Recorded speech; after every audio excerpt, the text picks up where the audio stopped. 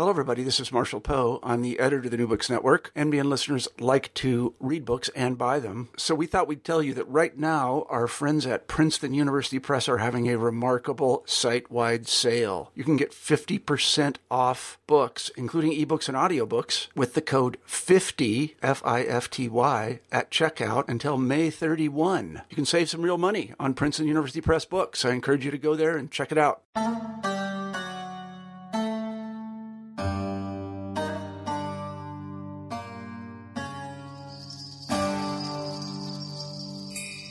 Hello and welcome to a new episode of New Books in Islamic Studies. I'm your host, Sher Ali Tareen. For each new episode, we choose an important new book in the field of Islamic studies and we chat with its author. How did the preeminent theorist and philosopher, Michel Foucault, experience and observe the Iranian Revolution? How did he find the revolution disruptive of a teleological notion of history? And how did the Iranian Revolution impact and shape Foucault's thought? These are among the questions addressed by Behrouz Ghamari Tabrizi in his exciting new book, Foucault in Iran, Islamic Revolution After the Enlightenment, published by University of Minnesota Press in 2016. This book presents an intimate portrait of the events and conditions that led to the revolution, coupled with a fascinating account of Foucault's engagement with that moment. Historically rich and theoretically nuanced, Foucault in Iran advances a scathing critique of previous works on the subject that charged Foucault with having endorsed Islamist violence by supporting the revolution. This book offers a more complicated reading of Foucault's views on the revolution that disrupts binaries like secular Islamist, while also providing a riveting analysis on questions of time, history, and revolution. Here now is my conversation with Behrouz Ghamari Tabrizi on Foucault in Iran. Hello, Behrouz. How are you doing?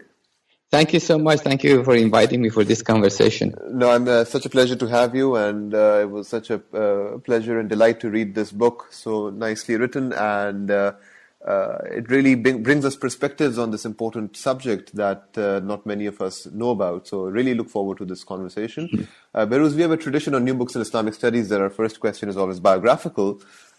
Could you share a bit with our listeners, how did you become a scholar of Iran, and perhaps also how you came to write this particular book and got interested in this particular subject? Okay. I actually participated in the Iranian Revolution while it was happening in 1978 and 79, and in a sense, before becoming a scholar of Iranian Revolution, I was a participant in the Iranian Revolution, but I didn't focus my scholarly work on the Iranian Revolution for quite a while, and in my first works I focused more on sort of Islamic movements around the world and Islamic intellectual discourses on modernity, and I wanted to give myself some distance and some time to eventually go back to the Iranian Revolution and study it without the kind of sort of involvement that I had personally with the revolution. And as we know, like memory and participation sometimes can facilitate a research, and sometimes it can be an obstacle to a good research. So I wanted to have that kind of distance, and I went back to the study of the Iranian Revolution like 15 years or so after finishing my doctorate in sociology. So, Behrouz, could you describe for us the main argument that you tried to assemble in this book in relation to Foucault in Iran, and perhaps also what are the kinds of readings that currently exist on Foucault's engagement with the Iranian Revolution that you tried to contest?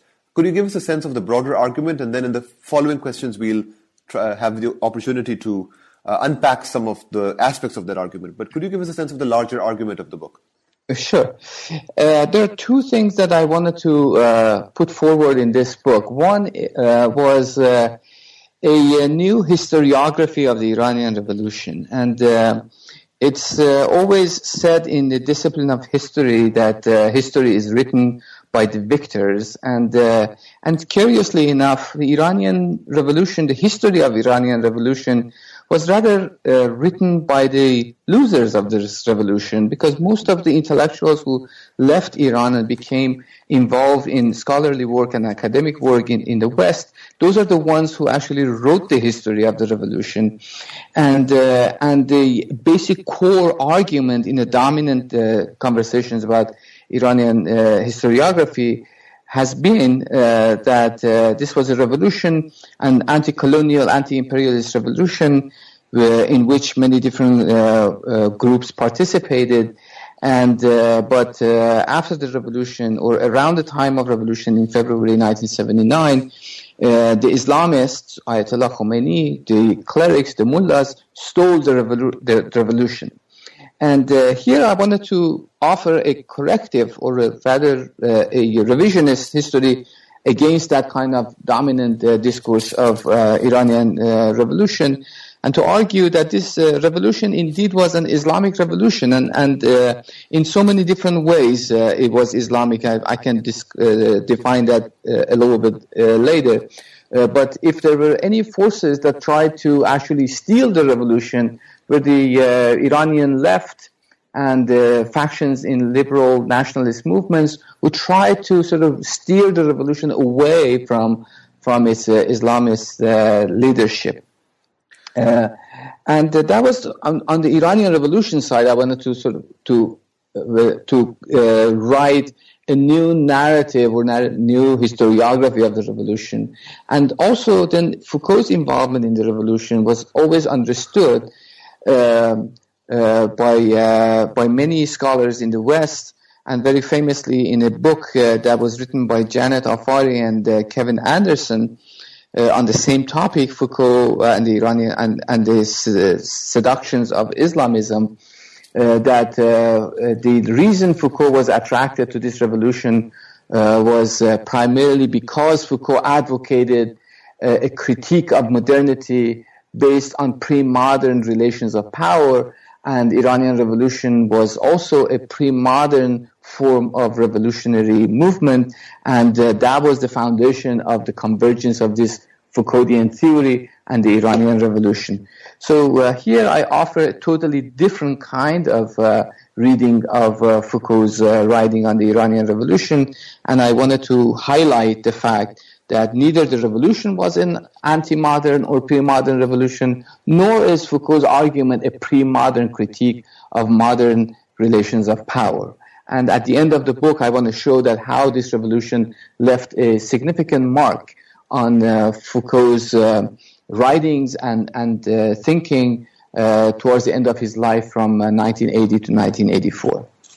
Now, one of the main aspects of this argument is what you do in the first chapter, which is offer a chronology, a narrative of how the revolution unfolded.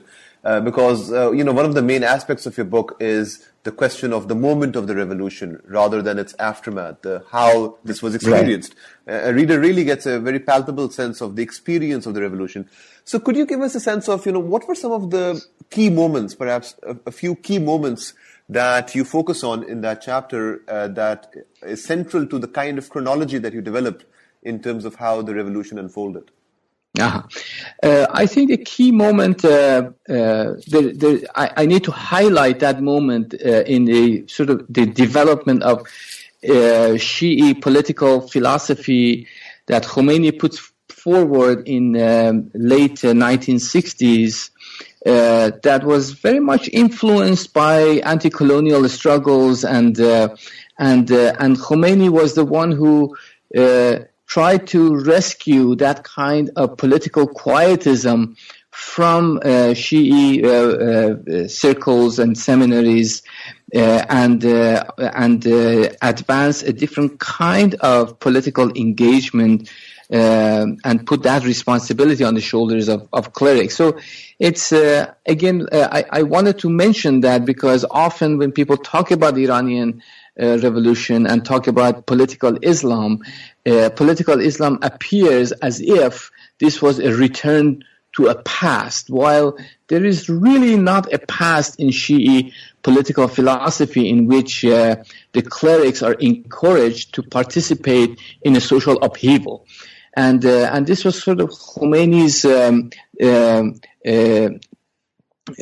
new political theory that encouraged that kind of engagement, and for the most part, Khomeini remained very marginal in the seminaries in Iran all the way till the time of revolution.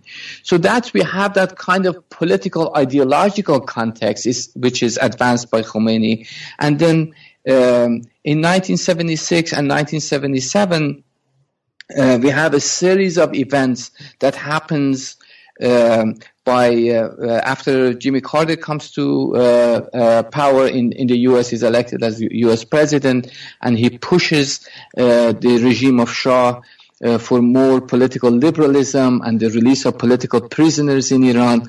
And the hope was that since Iran was doing rather fine economically, and they were not dealing with a huge economic crisis, and that kind of economic security gave the impression that the time was ripe for offering more political freedom. So with the release of political prisoners in 1977 and a rather better or more freer press in Iran, we see more and more reflection of Khomeini's writings in the press. We see major events by Iranian poets and writers that happens in 1977, and these events became very sort of instrumental in creating that space in which the most organized place in Iran, which was the mosques, could put together a series of events and mobilize people. And perhaps the most important of all those events were in the summer of 1978, that for the Eid al-Fitr, that there is for the first time in the streets of Tehran there is a march of more than 1 million people. This is a place that these kind of marches had not happened for more than 25 years, and I think if one wants to mark the beginning of the revolutionary moment, summer of 1978, and the march and for Eid al-Fitr was the most important one, and then a few days later, in September of 1978, martial law was declared in Tehran, and what is known in the Iranian historiography as the Black Friday, the army stepped onto the streets and opened fire to crowds of unarmed people and massacred anywhere between 70 people to 200 people, and the rumor was that more than 4,000 people were killed. And I think at that moment, the Shah's regime lost its whatever legitimacy it enjoyed, and it became very clear that the revolutionary movement was on an unreturnable path.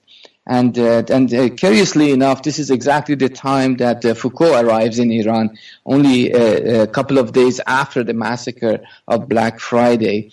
And this is the moment that Foucault arrives in Iran, and the way he described that moment is quite illuminating, because he says that he arrived. This is his first writing on the Iranian Revolution. That he says that I thought that I enter a city taken by fear, but the only thing I saw was the absolute absence of fear, and then he continues that he says that in France we always talk about the general will of the people, and the general will in political philosophy, in French political philosophy, was always like God. We never knew is there such thing as general will, and he writes to his friends in Paris that I'm going to tell you that for the first time in my life I witnessed a general will of the people on the streets of Tehran. I saw God on the streets of Tehran. So he was very much taken aback by this kind of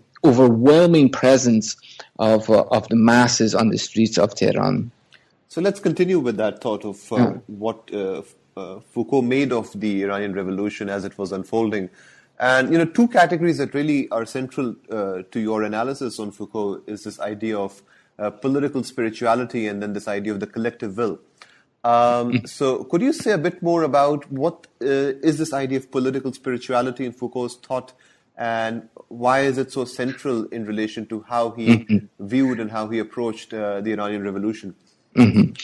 Yes. For Foucault, the important thing really in all his writings was not concern about the outcome of the revolution. He was very much concerned with the question of how revolution is experienced, how revolution is lived, and how people participate in this seemingly totally inexplicable phenomena. Because he, in a number of places, he had this assertion that a man in revolt is ultimately inexplicable.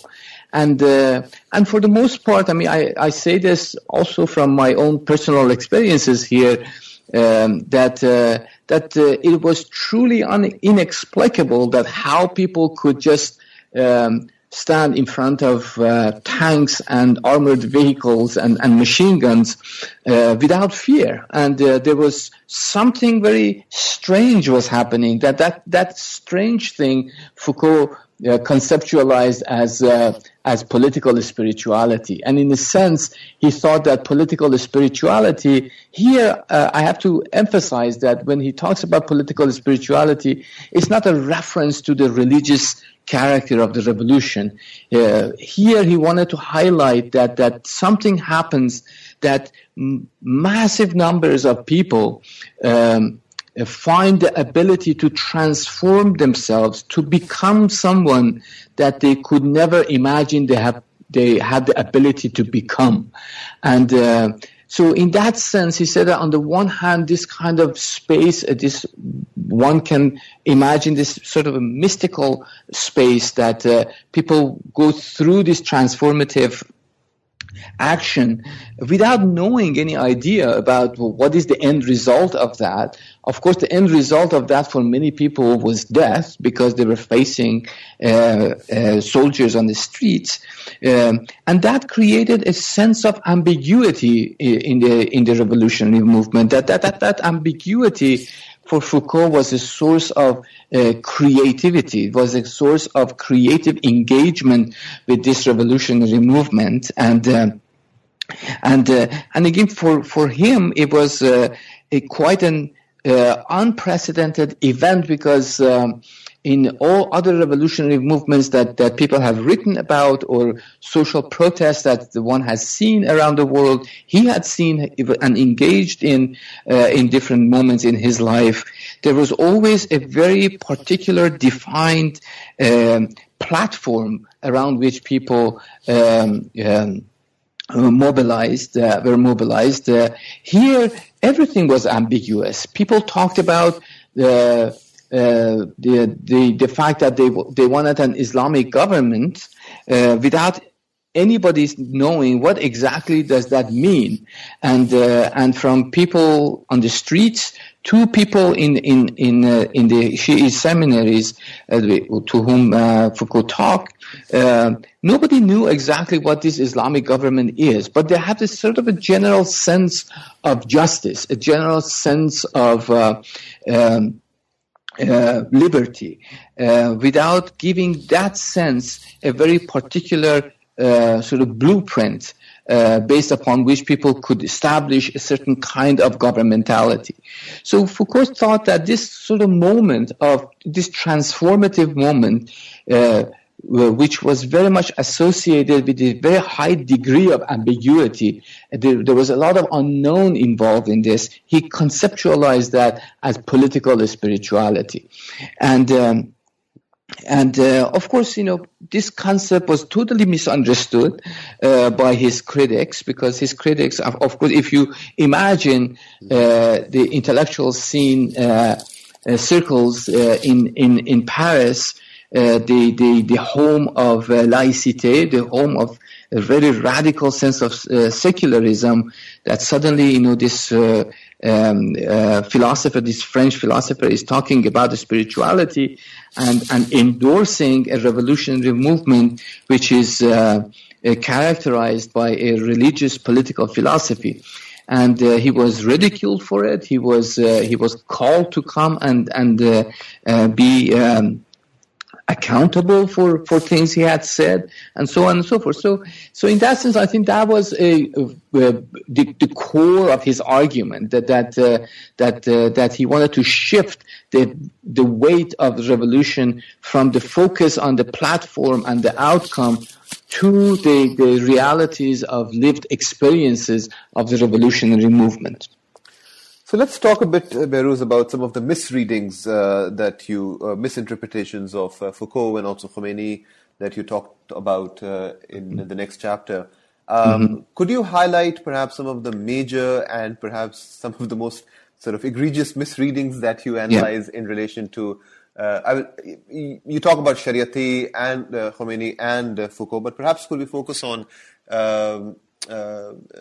Foucault and Khomeini and how their thought and their political activism and philosophical reflections were misread by scholars in the U.S. Could you say that here?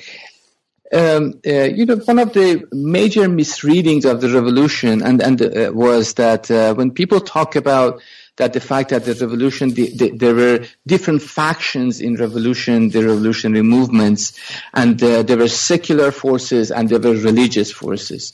When I went back and I read, I covered a whole bunch of different documents from the time, from different political parties, from Iranian communist groups, from Iranian nationalist groups.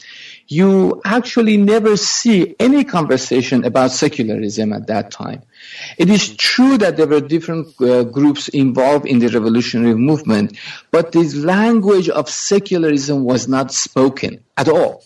And the language that was spoken during the revolutionary time was a struggle against imperialism, anti-colonialism, and everyone thought that any political group, regardless of their ideologies, are part of this movement.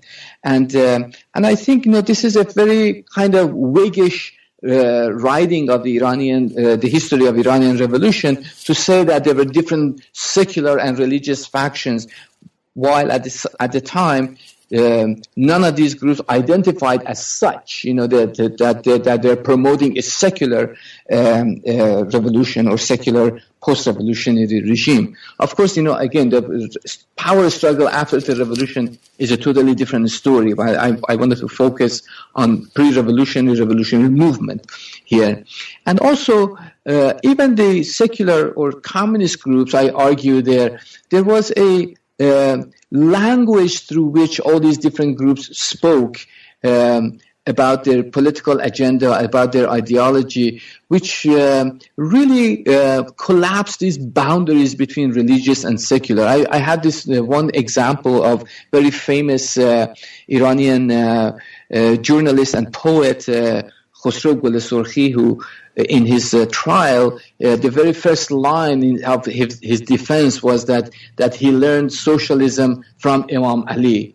And when Imam Hussein was martyred, it was exactly the same way that all the anti-colonial people today are being martyred in their struggle for justice. So this is a person who is very openly Marxist, and he says that there is no difference between when Marx talks about accumulation of capital on one side and exploitation of proletariat on the other side, with what Imam Ali says, that you can't build a mansion without destroying homes of the dispossessed.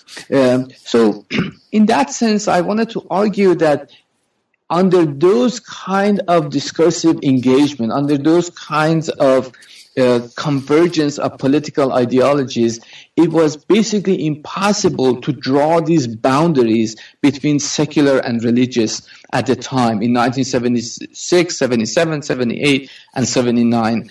It's only after the revolution, in post-revolutionary struggle, that these lines become evident. So that's one line that I wanted to highlight, to say that everyone reads this in a very Whiggish way. In retrospect, they argue that the differences existed at the time. And I also wanted to say that even Khomeini was also, it wasn't only the left in Iran which was very much influenced by this liberation theology of Shi'i political philosophy. It was also the Shi'i political philosophy was very much influenced by ideas of anti-colonial, Fanonian ideas of anti-colonial violence and political struggle and so on and so forth. So this space was very exceptional in the Iranian revolutionary movement, and I think it's very important to recognize that rather than reading back to the revolutionary movement the divisions that emerged after the revolution. And you also, of course, make the point that oftentimes, Foucault is critiqued and attacked with the argument that he has supported a revolution which led to all kinds of violence and oppression, oppression of women and minorities and so on. And you make the point that that kind of a reading is problematic because the outcome, as you mentioned earlier, was not at the center of his thought, but rather the process. Could you say a bit more about that? That's very much true because. Again, this is a totally a misreading of Foucault to say that, or rather to hold Foucault accountable for what emerged after the revolution and the emergence of reign of terror and the execution of opposition, the suppression of women, and so on and so forth. And I argue there that Foucault wrote only one letter after the revolution to the Iranian the provisional government.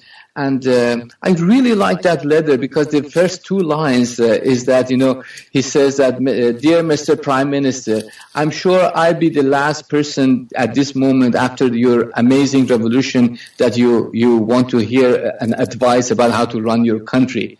But then he goes on to talk about, respect for the rights of others and so on and so forth. So I think, that's really, and Foucault wanted to distance himself from the outcome of revolution or not be engaged in that conversation because he thought that that was really not the point of his writings to begin with. I mean, he didn't feel like he was accountable for what was happening after the revolution. And even when on the front pages of Le Monde, the editorial column, they asked Foucault to come and explain his position and basically recant and apologize. And Foucault said that he's going to write this only on the condition that he would write it anonymously. And he wrote this really wonderful piece, and he signed Anonymous Philosopher. And he said that, the time of this kind of inquisition is over. And you need to be able to develop a critique without founding that critique on a very visible and extreme sense of hatred,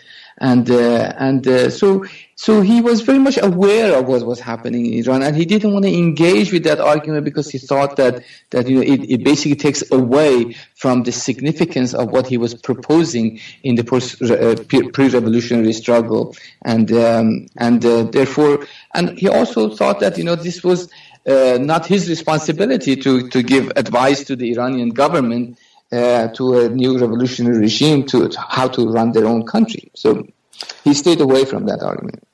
Now, another aspect that you talk about quite extensively is the question of gender and the question of women's rights and oppression and feminist politics and so on. And earlier you mentioned that your book questions this binary between the Islamist and the secularist, and show that things were a lot more muddled than that kind of a binary. You also question this binary between feminists in Iran opposing Khomeini and then this regime that was all brutal and oppressive towards women. You also question that kind of a binary between emancipation and oppression in relation to how the revolution and its supporters were depicted. Yes. Could you say a bit more about that argument? I mean, there are two different arguments. One is, in the book I talk about this important day, the first International Women's Day, March 8, 1979, that there is massive rallies in Tehran, and this is the time that Khomeini tries to assert his authority to say that, they're basically testing the water to see if they could implement and institute a mandatory compulsory hijab in Iran. And this rally happens in Tehran against the mandatory hijab. But this is sort of an interesting moment, because then there are a number of large contingent of American, Canadian, French, Italian feminists who go to Iran and they wanted to defend and work on behalf of Iranian women against compulsory hijab. And I try to draw out that kind of contradiction there, that they enter a very revolutionary society, and which is trying to make sense of the situation at a very confusing moment, where politics of anti-imperialist politics, class politics, identity politics, secular religious politics is emerging, and but all that engagement was based on an assumption that, from the very textual reading of Islamic ordinances on the position of women and gender relations. And I also, in the book, I wanted to say that the problem was that kind of textual reading really didn't pan out as they imagined, because it is true that on the one hand, many of the patriarchal and at some points misogynistic kind of laws were implemented in Iran, but there was a very significant unintended consequence of these laws that we see in the last 30 years or so. The level of women's engagement in public sphere, the level of women's engagement in intellectual production, women's engagement in education. 60% of higher education students in Iran are women, and these things were also part of that package of implementing Islamic laws in the country. And of course, I acknowledge that these are sort of unintended consequences. I don't think those laws were instituted in order to make that kind of mobilization happen in society. But nevertheless, in reality, these were the consequences of these laws, because it generated a space for engagement of large majority of Iranian women who were excluded before revolution from any kind of social participation, and now the space was there for them to be engaged in different forms of civil society activities. So there are, I think, both in terms of implementation of new laws and the consequences of these laws in Iran. Again, we see that kind of sort of binary understanding of patriarchal and oppressive gender policies becomes very problematic if we actually study how things unfold on the ground. Now, before I ask the last substantive question, Behrooz, I just want to point out for our listeners that this book has some very interesting and arresting images also that you have. Some dramatic images of the massacre of Black Friday. You have the image of the trial of Khosrow Gul Sorkhi. This is on page 79. And we also have this fantastic image of the day that Foucault landed in Tehran. It seems like the airport, right? It seems like the Tehran airport. It's Tehran airport, yes. On page 52. So I would urge the listeners to take a look at these images also. The question I wanted to ask you, Behrooz, is, so how did this experience of witnessing the Iranian Revolution, how did this inform and impress Foucault's thought? What do you see are some of the major ways in which this experience informed his conceptualization of questions of politics, religion, and so on? Right. I mean, in Foucault's scholarship, people who write about Foucault's oeuvre, they always talk about a major transformation that happens in Foucault's writing after 1980, 79 AD, basically after the publication of second volume of History of Sexuality and second and third volumes of History of Sexuality. And people argue that Foucault suddenly, a philosopher who was accused of writing subjectless history, somebody who didn't have any interest in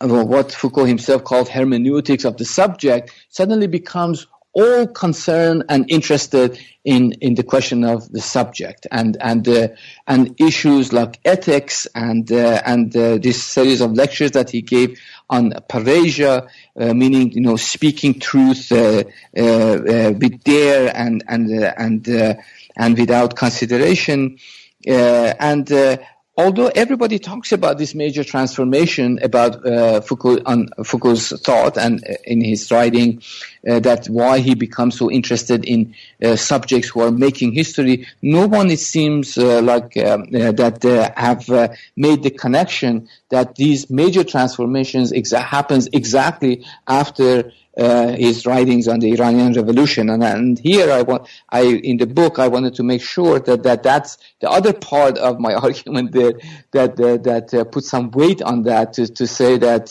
this major, because after all, what Foucault talks about ethics, he says that, for example, ethics is the ability to become someone that somebody could never imagine that person could have become. And I said, well, that's exactly the way he described political spirituality in the Iranian Revolution. And there are a lot of instances that I put the passages from his writings on the Iranian Revolution next to his later lectures in Collège de France on hermeneutics of the subject, and I show a lot of inspiration that happens in his encounter with the Iranian Revolution and its reflection in his later writing.